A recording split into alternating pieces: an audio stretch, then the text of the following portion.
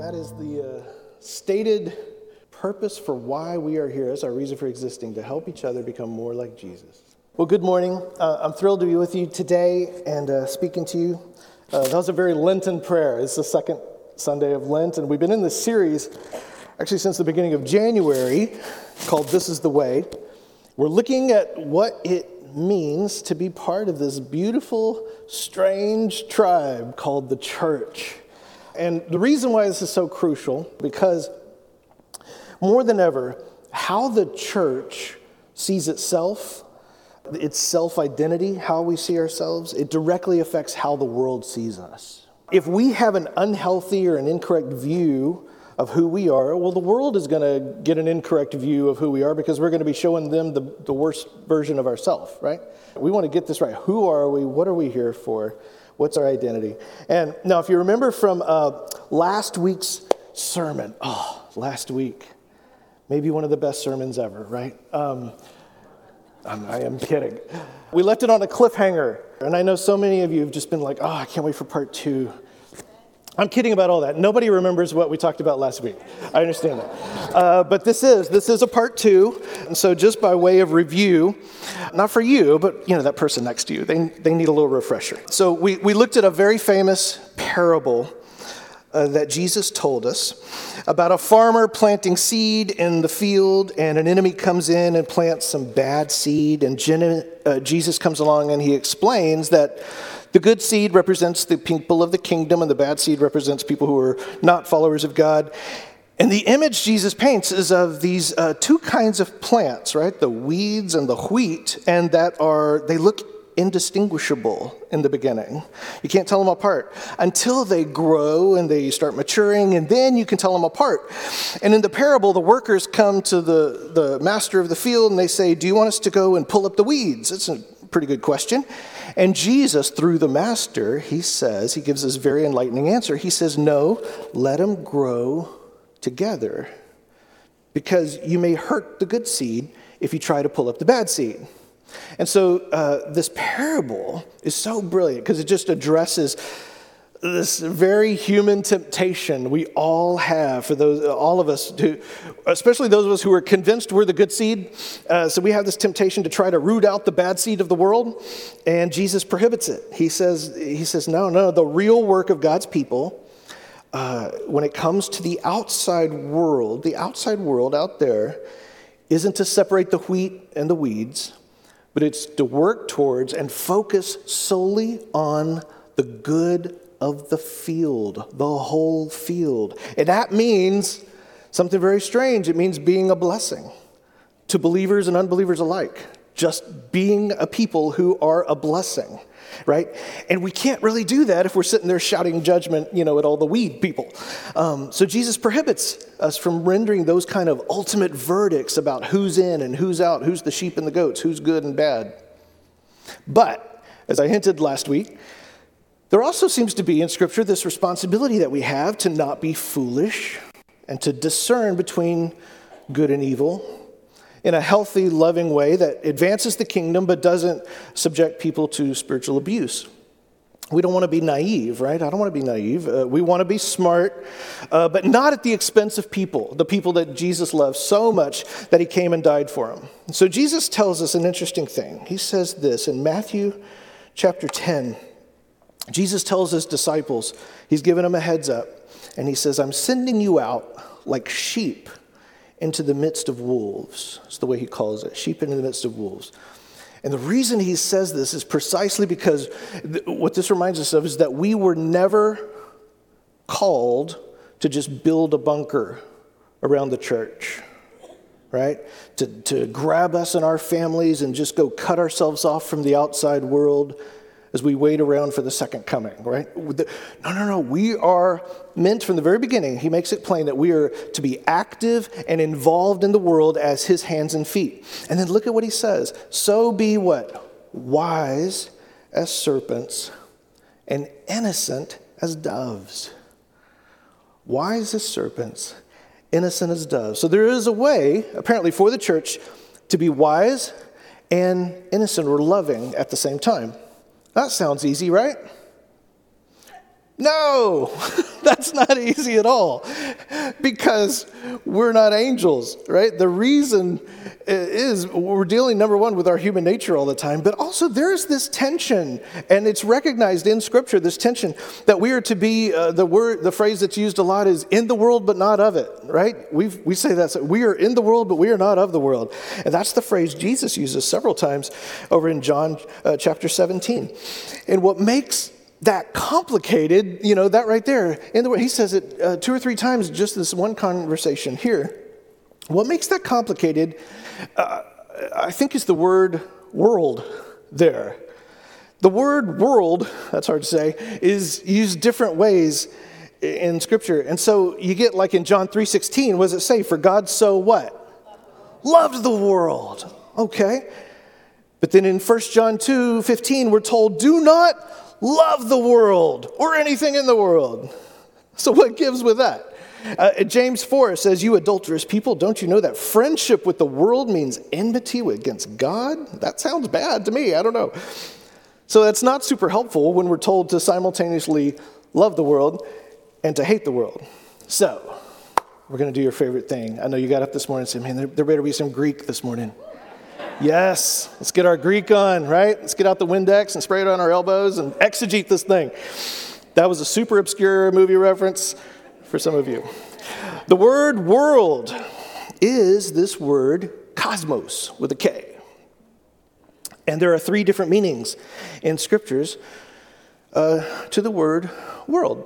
Much like in English, we use it in different ways too. In Genesis 1 and Acts 17, sometimes world can just mean the planet Earth. That's the created order, like he literally created the world, right? This crust and mantle and atmosphere and all this kind of stuff. In Acts 17, it says, the God who made the world and everything in it is the Lord of heaven and earth. So in this sense, the world is good. This is the thing he created, and back in Genesis, and he said, this is good. I did a good job. It can also mean, number 2, the human population of the world, right? And this is where sometimes it'll use the phrase, the nations. The nations, go into all the nations. So when Jesus says in Mark 16, go into all the world and preach the good news, he's saying go into all the people groups, right? He's not saying literally go to the bottom of the ocean and the top of the mountains. He's saying go to the people groups. So he's speaking he's speaking anthropologically, not planetarily here. Preach the gospel to all humanity. He's talking about the human world. But then there's a third distinction, and this is one we come up against too, and this is the one we're warned against, that the world can also mean those human systems of culture that are actively hostile to and alienated from God, right? So in 1 John 2:15, James 4, this is what it's talking about. It's the systems that it can consist of just fallen, human nature, sort of our collective unredeemedness, just our badness. The fact that just your average, even your good next door neighbor who's a decent fella, he's basically at his heart, if he's not a Christ follower, he's basically selfish and greedy. That's just kind of what we are, right? Without Jesus, we operate from that premise. Basically, everything we do is from a self-concerned place. It can also mean those systemic evils in the world. There's war and there's racism and things like that are controlled by principalities and powers. And so when it says for us to love the world, it's always talking about the human order. You could just know, always talking about the human order, love the world. When it says to hate the world, it's talking about that organized system of defiance and rebellion that stands in opposition to God. Make sense so far? Yeah. And what makes things a little even more murky for us too, and sometimes we can misunderstand this, is when it talks about world in that third sense, it doesn't just mean non-Christian culture. Not everything has to be stamped with a fish, a Jesus fish, or a cross, right? To be good. There's all sorts of things that are good, that are true and beautiful and just created by image bearers of God. They aren't explicitly Christian, right? Like a good breakfast taco. It's not Christian, but it's very good. It's very good. So some things in the world are just sort of morally neutral, like ice cream and baseball, right? They're just neutral. They're not Christian, but they're good. And then there are things that are even there. We could say, well, they're kind of in a gray area. You know, concepts like capitalism or social media. You can use those in you can go down the dark side, or you can use them in good and productive, life-giving ways, right? Just depends on how far you're taking them. Money is a great example. The Bible talks about money. Money's not evil, but the love of it is, right? So the love of money, the root of all evil. So we want to reject sinful forms of it, but that takes wisdom, doesn't it? Right? All this stuff is making things muddy and murky, and it takes wisdom. We don't like that kind of stuff. We just want some rules, but it takes some wisdom. And of course, there's things that just aren't good or neutral, that are just plain wicked and antichrist in any amount. You know, like porn or racism or something like that. That's just bad. You don't need a little bit of it. You need none of it. So it's bad. So Jesus' parable, when he is talking last week, in this parable, he says, you just cannot sit in judgment of the world. Your job, my job, is not to pull the weeds in the world. Meaning, we are not to render ultimate judgment about who are the sheep and who are the goats, who's the good, who's the bad, who's the saved, who's the not saved, right? Because we can't see in the heart. And that's just not us. And Jesus is super clear about that. But we do need wisdom when it comes to the culture we live in, because we are in the world, but not of it. We're in this world. And what's good or bad, it makes it difficult because it's very rarely labeled. The good and bad don't wear a t-shirt to say I'm good and I'm bad, or I'm bad, right? There's no glowing sign over their head that tells us which tribe they belong to. And so the question that we wrestle with is, how do we navigate culture without condemning people? Right? That's probably the way I would just title this right now. How to navigate culture without condemning people. Now, I want to look at some other famous words of Jesus. This is in Luke chapter 6. Maybe one of the least practiced teachings of Jesus. Luke 6:37 says, do not what? Judge, and you won't be judged. Do not condemn, and you will not be condemned. Forgive, and you will be forgiven. Man, isn't that the truth? This is just human nature right here. In other words, whatever measure you use at me, man, I'm going to be glad to use it back at you. You know, and just think about how horrible that is. We're all in trouble. Now, the word judge. I want to talk about that word judge for a second. A second Greek word. Yes. Second Greek word, guys. Your dreams are coming true. It's the word krino, right? Let's say that word together. Krino. That's a fun word. Krino. It literally means to separate or distinguish. Krino, right? So I've got a friend who likes to take out the red M&Ms. They are krinoing their red M&Ms. Just get those red M&Ms right out of there. We don't even need them. Just the rest of the M&Ms are good, but we're going to krino those red ones out. That's krino, to separate or distinguish. This word, we get words like criticize, critique, criticism, discriminate, to krino. It's all about separating. And Jesus here, he's talking about a very specific kind of separating. Kind of like the word world, there's some different meanings going on here. The kind of krino that Jesus outlaws is the kind that leads to condemnation. So it's this condemning judgment. We can think of this as condemning judgment. We'll just use that word judgment, right? And if you wonder what condemning krino is, because there's a good krino, a bad krino separates people. Just remember that. Bad krino separates people. It's judging people. Good, bad, sheep, goats, wheat, weeds, right? You get the idea? Judgment of this kind is the kind that separates ourselves from other people. Because what the reason why this is wrong is because what we end up doing, because we're humans, we place ourselves over them. We do this from a posture of superiority. We place ourselves over them, we look down upon them, and we feed off the contrast. We can't even help it. Love, which we're commanded to do, it ascribes unsurpassable worth to another person, and that every single person is a priceless image bearer of God. Even if we are object to something that they do or something about them, we love them. But judgment, it feeds off the contrast. Now there's a good krino. Good krino, okay. And this is usually translated in the Bible as Discernment. It's actually the same Greek word, but it'll be translated differently in some of our scriptures. In the Old Testament, where it talks about this concept, it'll very often use the term wisdom. So if you see a lot of things in the Psalms or Proverbs, it just gives these good little affirmations about using wisdom. In the New Testament, it uses the word discernment. The good krino separates things or ideas or sometimes even spirits. But it doesn't separate people, it separates things or ideas. Kind of like a movie critic. A movie critic will say, this is a good movie, this is a bad movie. That's lame, right? Or as Christians, we can say, well, this seems like a good way to live. That's not a good way to live, right? This is a good way to spend money. This is a bad way to spend my money. The difference is that bad krino condemns people. It looks at someone's outsides and it judges the insides. It renders a verdict on the inside which we cannot see.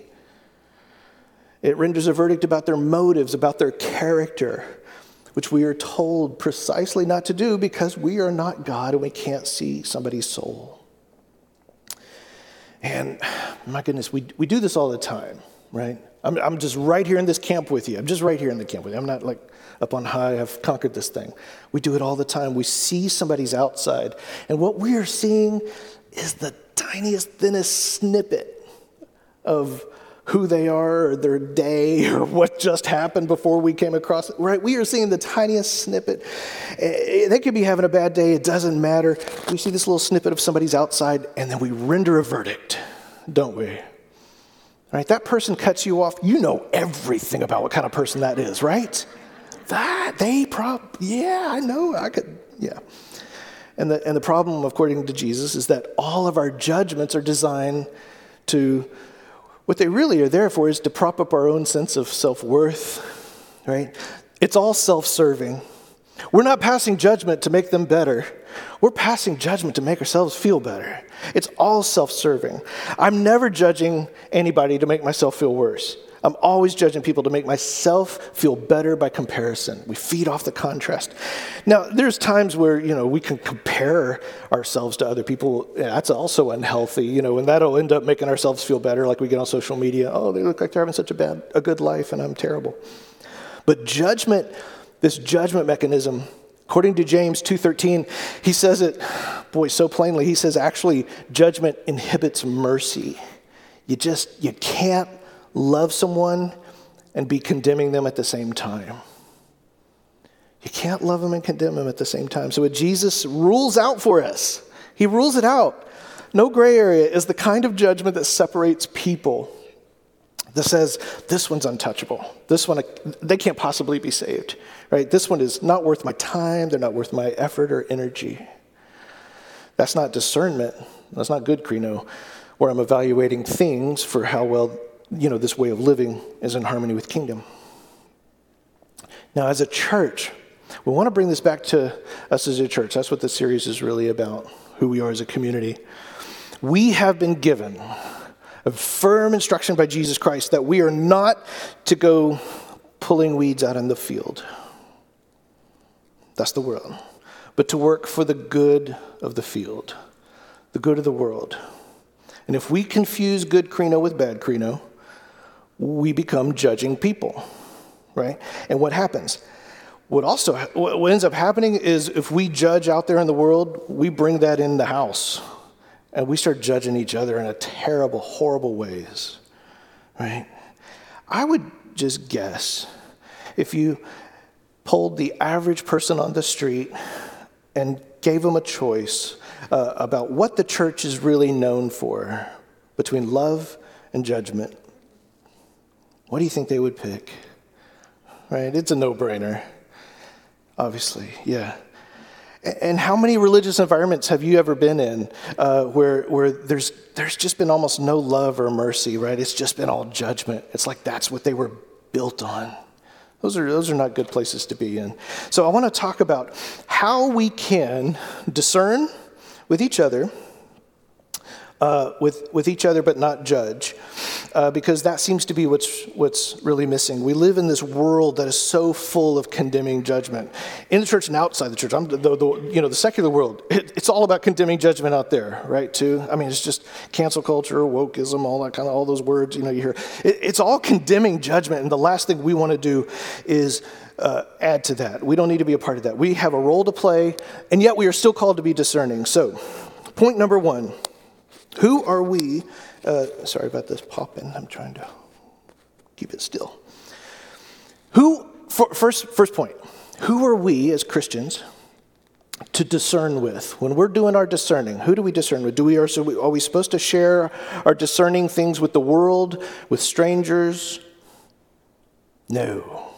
By the way, our discerning, the Apostle Paul tells us, happens in the church. So discerning, number 1, discerning happens in the church with each other. Okay? Have you ever had somebody that you don't know, or that you barely know, and they share a discerning with you about you? Does that go well? I'm no celebrity, thank the Lord. Pretty much nobody in the world knows I exist except for you guys, and I'm just so happy about that. But I've had people like that I really don't know, that I barely know, like declare something about me online, like in the name of the Lord, or they'll stop and like say something that, discern. They'll say something to me and tell me what they think of me and give me their discernment about me. And guess how much attention I pay to all that? 0, right?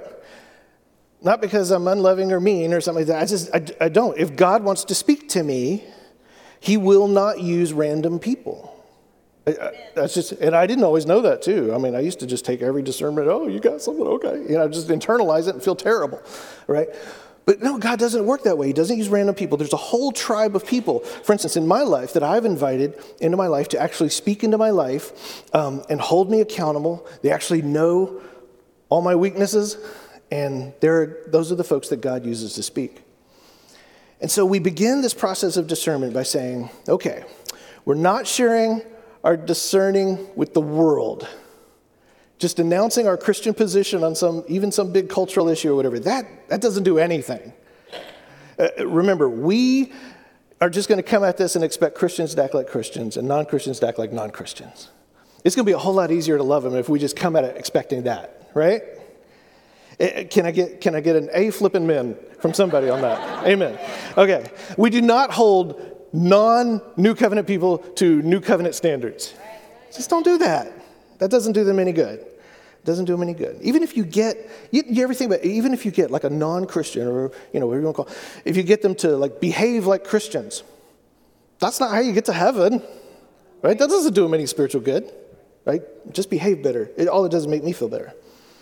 Our goal, as we said earlier, is to help one another become more like Jesus.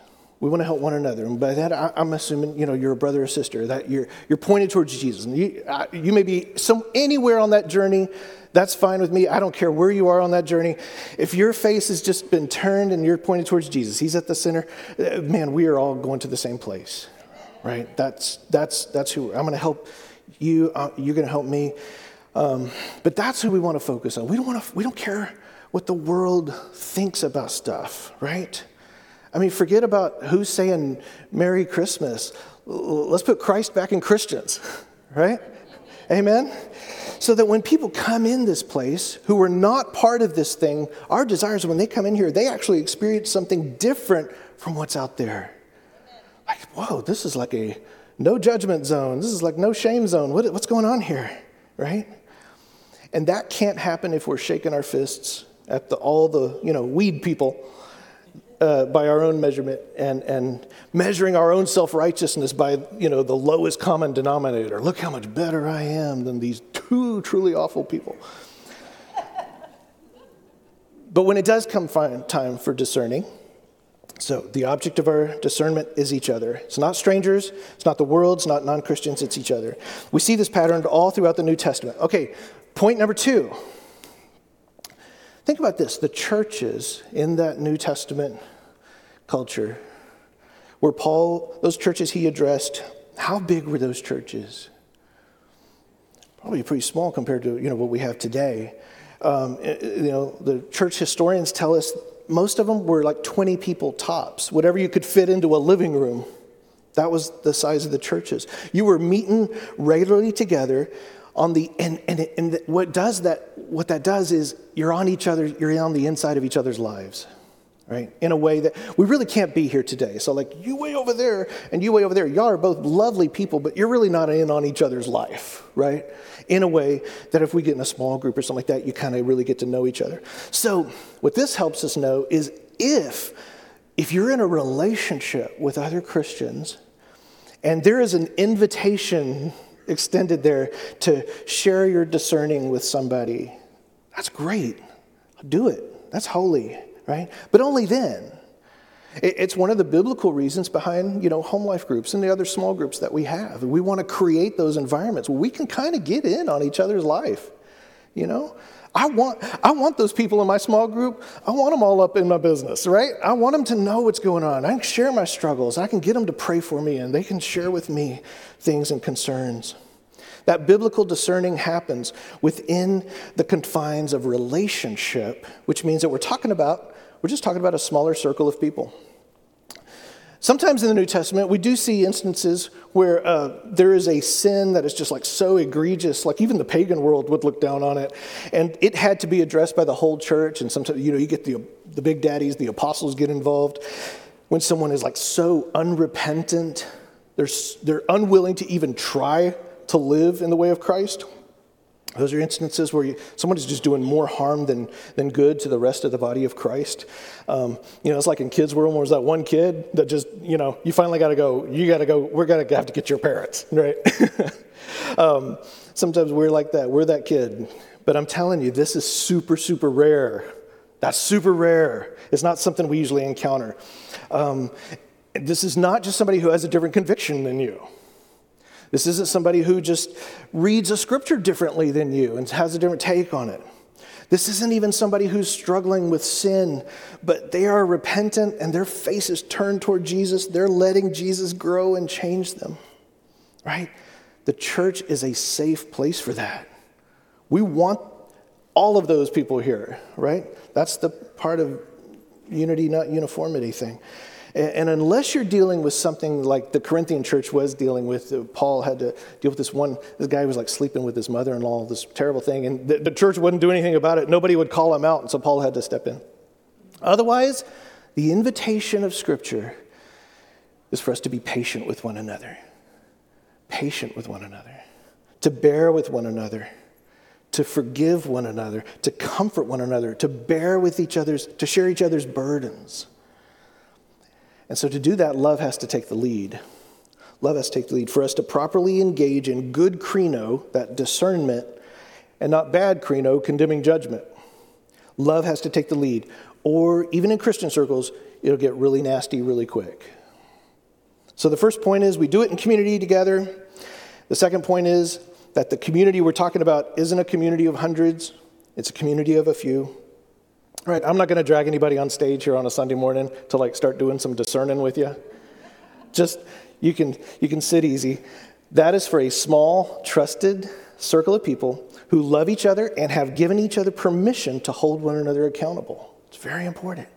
And like I said, there are several people in my life. They know my weaknesses, they know my frailties, they know my failures, and they have no hesitation in calling me out on this stuff. And when they do, oh man, I listen. But we tend to be far too free with our discernments with just everybody. Okay, so that was 1 and 2. Number 3, the big question becomes, okay, so let's say we're discerning with each other. We're dealing with Christians, we're in a small circle. It's this person, they've invited me into their life, I'm in their life, they're in my life. How do we do it properly? How do we do it with the right heart? And here, Jesus just hits us with some really hard truth upside the head. This is right after the conversation we just had. He says this in Luke chapter 6. Why do you look at the speck of sawdust in your brother's eye and pay no attention to the plank in your own eye? And this I practice this even less than the do not judge command. How can you say to your brother, Let me take that speck out of your eye. When you yourself have a 2x4 in your own eye, you hypocrite. First take the plank out of your eye, and then you'll see clearly to remove that speck from your brother's eye. Jesus is so genius here. He does it so, just imagine that there's this speck of dust in your eye. It's barely noticeable. And out of my eye is this 2x4 that just stretches from me to you. Boom, right? And I'm going to come help you out. That's how I am supposed to see my sin in relation to yours. So if I'm ever going to discern with you, if we're in community together, if you've invited me into your life and I'm like, hey friend, I'm concerned that this way of life, this pattern of life isn't the way of the kingdom. How do I share that? The answer is, I share it by recognizing whatever standard I'm using to judge you applies to me, and I'm already guilty. I am already guilty. So I'm never going to come to you as a superior. I always come as a fellow struggler at these things. Not only that, I'm going to consider my own sin way worse than yours because the fact is I know my thoughts. I don't know your thoughts. I know my thoughts. I know my secret sins. I don't know anything about you. So as far as I know, I'm literally the biggest sinner in the room. And I have sat with some notorious sinners, and it is glorious, right? Because I'm sitting there thinking, yeah, I'm worse. As far as I know, I am worse. That's what Paul says in 1 Timothy 1. I am the chief of sinners. The Apostle Paul says, I am the chief of sinners. Now imagine if a whole group of Christians decided that their sin was worse than anybody else's. All those little pet issues that we are so offended by in our world. What if we just assumed our sin was worse?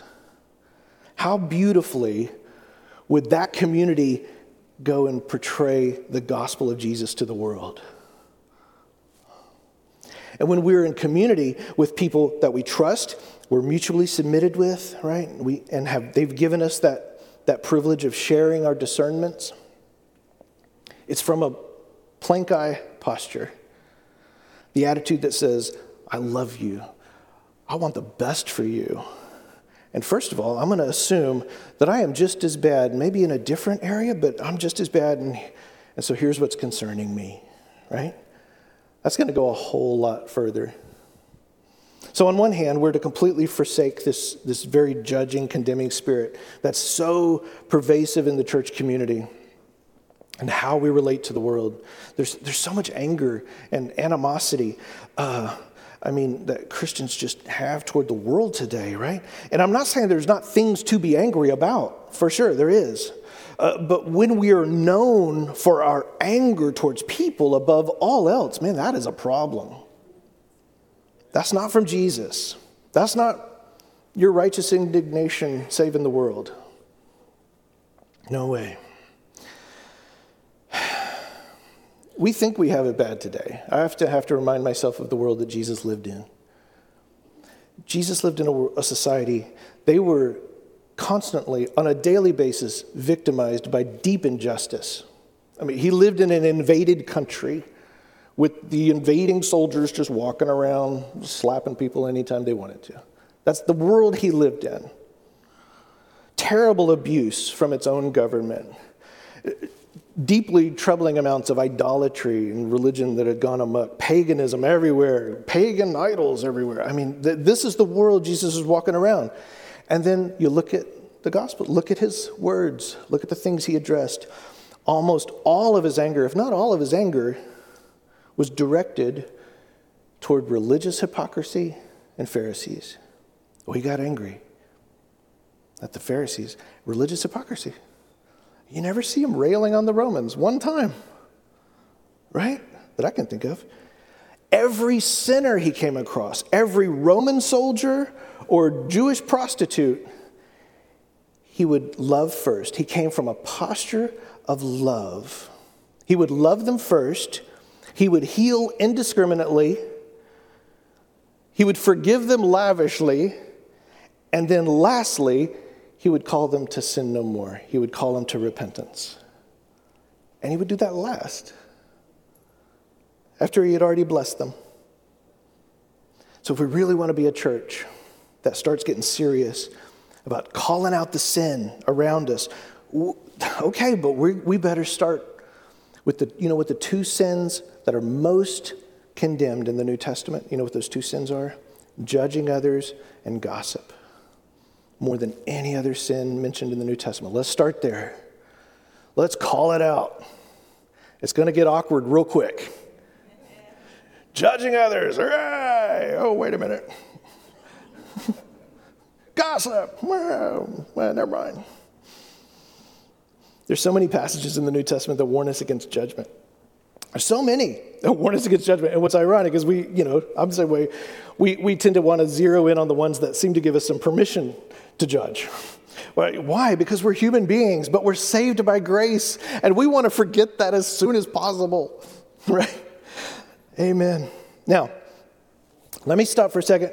Let me give 2 side notes to all of this. 2 side notes, okay? A little timeout. Number 1. What was my number 1? I have to look. Here we go. Okay. Number 1. There is mentioned in Scripture something called a spiritual gift of discernment. Have you heard of this? Yes. Okay, so there's a spiritual gift of discernment.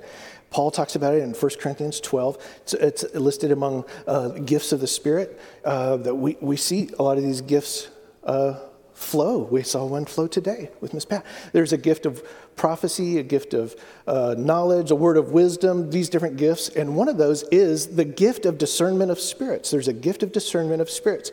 And so I know we're not really focusing on that today. If we do a series on some of the gifts of spirit, we can come back to that a little more. But let me just say a couple of things about that. Number 1, just like everything we've said, the gifts of the Spirit are for the church, in the church. They're in the church and for the church. Those gifts of the Spirit are a gift. They're not like, they're gifts. They're good things that the Holy Spirit has bestowed on the church for our benefit. They're gifts to us. They're to be used here. So we don't like march on the Capitol with our gift of the Spirit of a discernment of spirits. That's for us. We use that together. Second thing about that is the gift of discernment is really interesting. It's really fascinating. It almost functions you can think of it as a sort of checks and balances to the other gifts. So we have the gift of prophecy, a word of wisdom, a word of knowledge, these sort of gifts, tongues and interpretation. The gift of the discernment of spirits can also be like, yes, that is, I sense that is right on. That is the Holy Spirit. Or like, I don't think that was quite the right spirit that came from, right? So that's a gift of discernment. It's like the Supreme Court can tell the Congress that law you passed, that's not constitutional, right? So it's kind of like a checks and balances. I'd think of it that way. Third thing about that too is the gifts of the Spirit, if you do a study on those things, they're beautiful gifts of the Spirit that certain people operate in at certain times, right? So not everybody operates in them at all the time. So it's not something that everybody has all the time. So that is kind of a separate thing, the gift of discernment, and we value that and we love that gift to flow in the church. Amen.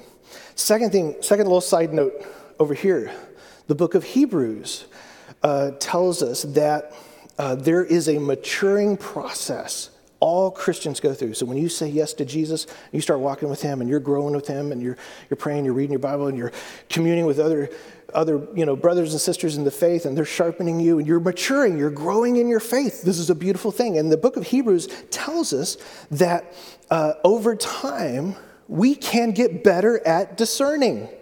We all can get better at discerning good from evil. And so that's a beautiful thing. And that is something that is good to pray for. Include that in your prayers. Lord, help me to be better at discerning good and evil so I'm not deceived. Lord, give me that discernment, Lord God. Help me to discern. That is a beautiful and proper thing to pray for. So what I would just say from a very practical, pastoral place right now, a little piece of wisdom to give you. This is from the book of Scott, chapter 1. Just assume you're not fully there yet. Amen. So we're praying for it. I'm praying for it. I'm praying for that discernment. Sometimes my discerner's off. I got to tell you, right? Pray for it, but assume you're not fully there yet. That will help you approach other people with humility. Don't just trust your gut on everything. Sometimes your gut is stupid. Am I right? Man, my gut gets it wrong. I was reading this thing. We talked, I forgot what it was, like a year ago in some series. We talked about the Dunning-Kruger effect. Do you remember what that is? That's this thing they have. It's a bias that all humans suffer from. It's our bias to overestimate our ability in some area. And we all have this. We all overestimate our ability to read people. And they've done all these studies. Like, people are terrible lie detectors, but we all think like, oh, I can read people, right? Oh, I can tell when someone's lying to me or not. You can't. You really can't. Like, you'll get it right 50% of the time. It's just a human fact. So we come at it assuming that. And a lot of times what I realize is, my gut will be like, yeah, I'm sensing this about that thing that person said. But really, it's just biased against things I don't like. It's biased against new ideas. Right? It's just biased. Things that I don't understand. Like, I don't really get where they come from. So that can't be right. Right? Or that's I have a different experience. Or I'm just ignorant in that area. So I'm just going to say that that's wrong. Right? So we all have that bias. I was shocked that even the Apostle Paul, 1 Corinthians 4, he says he doesn't even judge himself. His own judgment is so flawed. He says, just don't judge anything before it's time. Wait till Jesus comes back. He'll bring to light what's hidden and will expose people's true motives. Right? So we get this from the Apostle Paul. So if the church truly desires to be a prophetic voice in the world, and we do, we want to be a prophetic voice in our nation, we want to call out wickedness among us, let's start with our own. Let's start with our own sin, our own wickedness, because choosing to sit in the seat of judgment, I'm telling you, that is a throne built for one. And it is one much greater than you or I. Amen. So today, we're gonna take communion together. If you have your communion elements, you can be getting those ready. If you didn't grab any as you walked in, there's some on the table here. I think there's some on a table back there. If you need to grab some, you're welcome to. Just get those ready. Take out the little cracker, and we're gonna get the little juice ready. I want to do something today. I thought very appropriate for the season we're in. We're in the season of Lent. And that is to practice repentance. I want to practice repentance. I have to say, this is something I didn't really grow up really doing. I mean, I would ask God to forgive me if I did something wrong, but just to kind of like build this into the rhythms of my life, a rhythm of repentance. And you don't have to do this today, but it's an invitation. And, it's one of the things, like I told you, you don't have to like do Lent if you're not a Lent guy or girl. But the season of Lent, what it does for me, it is a reminder to me that repentance is not just a single act that we do one time, when we give our heart to Jesus. It is a continuous journey. It's a lifestyle. Over in 1 John, keep in mind, this is written to Christians. It's not written to the world, it's written to Christians. He says, if we say we have no sin, we deceive ourselves. The truth is not in us. If we confess our sins, he is faithful and just to forgive us our sins, to cleanse us from all unrighteousness. If we say we have not sinned, we make him to be a liar, and his word is not in us. That doesn't sound like a good place to be in, making God out to be a liar. So the New Testament church, when we look at our history that we grew from, they regularly practiced repentance. They did this not to get saved over and over. It's not to get saved or because you need to grovel before God to get on his good side. But number one, because we're commanded to in Scripture, but also because repentance is a practice that it grows us more and more into the image of Christ. It grows us into the image of Christ instead of the image of Caesar. We need it. We repent not so God will love us. We repent because we are loved by God in recognition of the grace that he's given us, right? I repent for the same reason I tell my wife I'm sorry. Even though she knows I love her and I know she loves me, I'm still going to say it, right? I repent regularly because it is formative. It forms in me a humble, a contrite heart, over in 2 Corinthians 7, it says, godly sorrow brings repentance. And it goes on to say, it brings repentance without regret. Now that kind of is different than what we would imagine. We just think, well, that just sounds like a really like depressing, condemning kind of thing, repenting. No, it brings repentance without regret. So it's not about living under condemnation or that I'm not really saved, so I better repent again. He says this sort of repentance is formative. And this is what we mean by that, formative for a believer. He says it produces earnestness. That's like a passion and a longing to see justice done. Repentance. It makes us better people. I also repent because it frees my soul from that toxic cycle of shame. Because shame, a good therapist will tell you, shame is about keeping stuff hidden, keeping it pushed down. I don't even want to go there. Well, that's where shame grows like a mushroom. All right? Repentance brings it out. It sets us free. And then lastly, and this is maybe one of the most important reasons when we're talking about us as a church, I repent regularly because unless I am a repentant person, I can't truly be a forgiving person. It's only by recognizing my own need for regular repentance will I find others worthy of forgiveness. And our desire at Generations is to be a forgiving community of forgiven people. We want to be a forgiveness machine around here, right? We just want to be forgiving each other left and right. A forgiving community of forgiven people. And the only way we can do that, first we have to be a repentant community.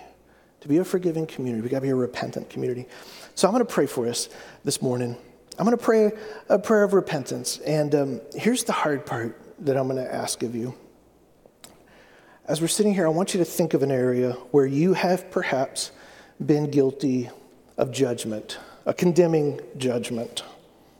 And it might be someone as personal as like a parent or a spouse or an ex-spouse or a friend, someone who has so offended you that it sounds offensive to even imagine asking for forgiveness for judging them, right? Because you're like, well, they deserved it. It might be somebody less personal. It might be somebody you don't know personally. It might be something like a political issue. It could be the president. It could be the former president. It could be a group of people, those people out there who are pushing that issue or this issue. The people you are pretty sure they're responsible for bringing down democracy, right? They're responsible for higher prices and high taxes and crime and probably hair loss. We can't be sure, right? Those people out there. It could be anything. Anything that comes to mind, anyone that comes to mind instantly when you think, who do I automatically condemn? Just where does my mind go? I don't even have to work at it. I don't need to know all the facts. I don't need any spiritual discernment. I don't need to ask the Holy Spirit. Nope, they're the enemy. Who's that person? Who are those people? Now again, this is not about discerning whether an idea is good or not, or whether a policy is good or not. I'm not talking about that. It's about setting yourself up above people, where we say, no, that person is untouchable. That person, there's no way they're an image bearer. We never say those things out loud, right? But there's the contempt that we have for them. It's off the chart. And what happens is we do it so that our own sins, by comparison, are absolved in comparison to their sins. So I want you to picture that person, that group of people. You hold them in your imagination, and as you're holding them in your imagination, you're also holding these elements, these symbols of the body, the blood of Jesus. And as we pray, I want to invite you to repent, to allow God's Spirit to set that person free from your condemnation. And what it's going to do is set you free from the prison of judgment. And to allow God, we're just going to ask God to very gently and lovingly remove you from his chair, because it's just built for him. The only judgment we're allowed to render about people is that they are an image bearer. with unsurpassable worth because Jesus saw fit to die for him. That's the only judgment we're allowed. So as we take communion with that person or that group in mind, here's the hard part. I want you to pray blessing over them. And if you're like, I don't want to do this, maybe that's a good sign that this is a good idea. Because we're never going to be this community of God that if we don't learn how to refrain from condemning judgment. As James says, judgment cuts off mercy. It cuts it off. It cuts us off from love. We can't love when we're judging like that. And if love is going to be our number one, we've got to practice this. And so I'm going to pray. If you need some words to kind of put your feelings to, on screen is a prayer that our brothers and sisters have been praying for literally hundreds of years. You can trust it. But you can pray to God any way you want. Amen. Let's pray. Heavenly Father, merciful God, we, your sons and daughters, confess we have sinned against you. We've sinned against our fellow man. Lord, we've sinned in our thoughts, in our words, in our deeds. God, I've sinned by what I've done, by what I've left undone. I freely admit that I have not loved you with my whole heart, Lord God. I've not loved you with my whole mind and soul and strength. I've not loved my neighbor as myself. We've not forgiven others as we've been forgiven. God, for all the times that we have sat on that throne of judgment that belongs to you and you alone, we are truly sorry and we humbly repent. And we thank you, Lord. Through Jesus, we receive today your mercy and your forgiveness. Create in us a clean heart, O Lord. God, may we discern with each other without condemnation. May we just cheer each other on to become more like Jesus. May we love the world with an extravagant, unmerited, prodigal father kind of love. Today, Father, we bless them. We bless that person. Set us free to love even them. Set us free so we can delight in your will and walk in your ways to the glory of your name. Amen. The body of Christ, broken for you and for them.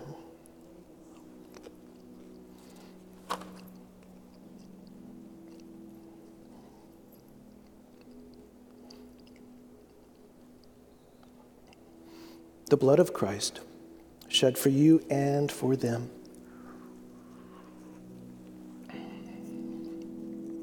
Hallelujah. God, thank you. Lord, you know we need your help in this. This is hard stuff.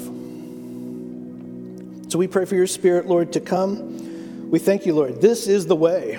This is the way.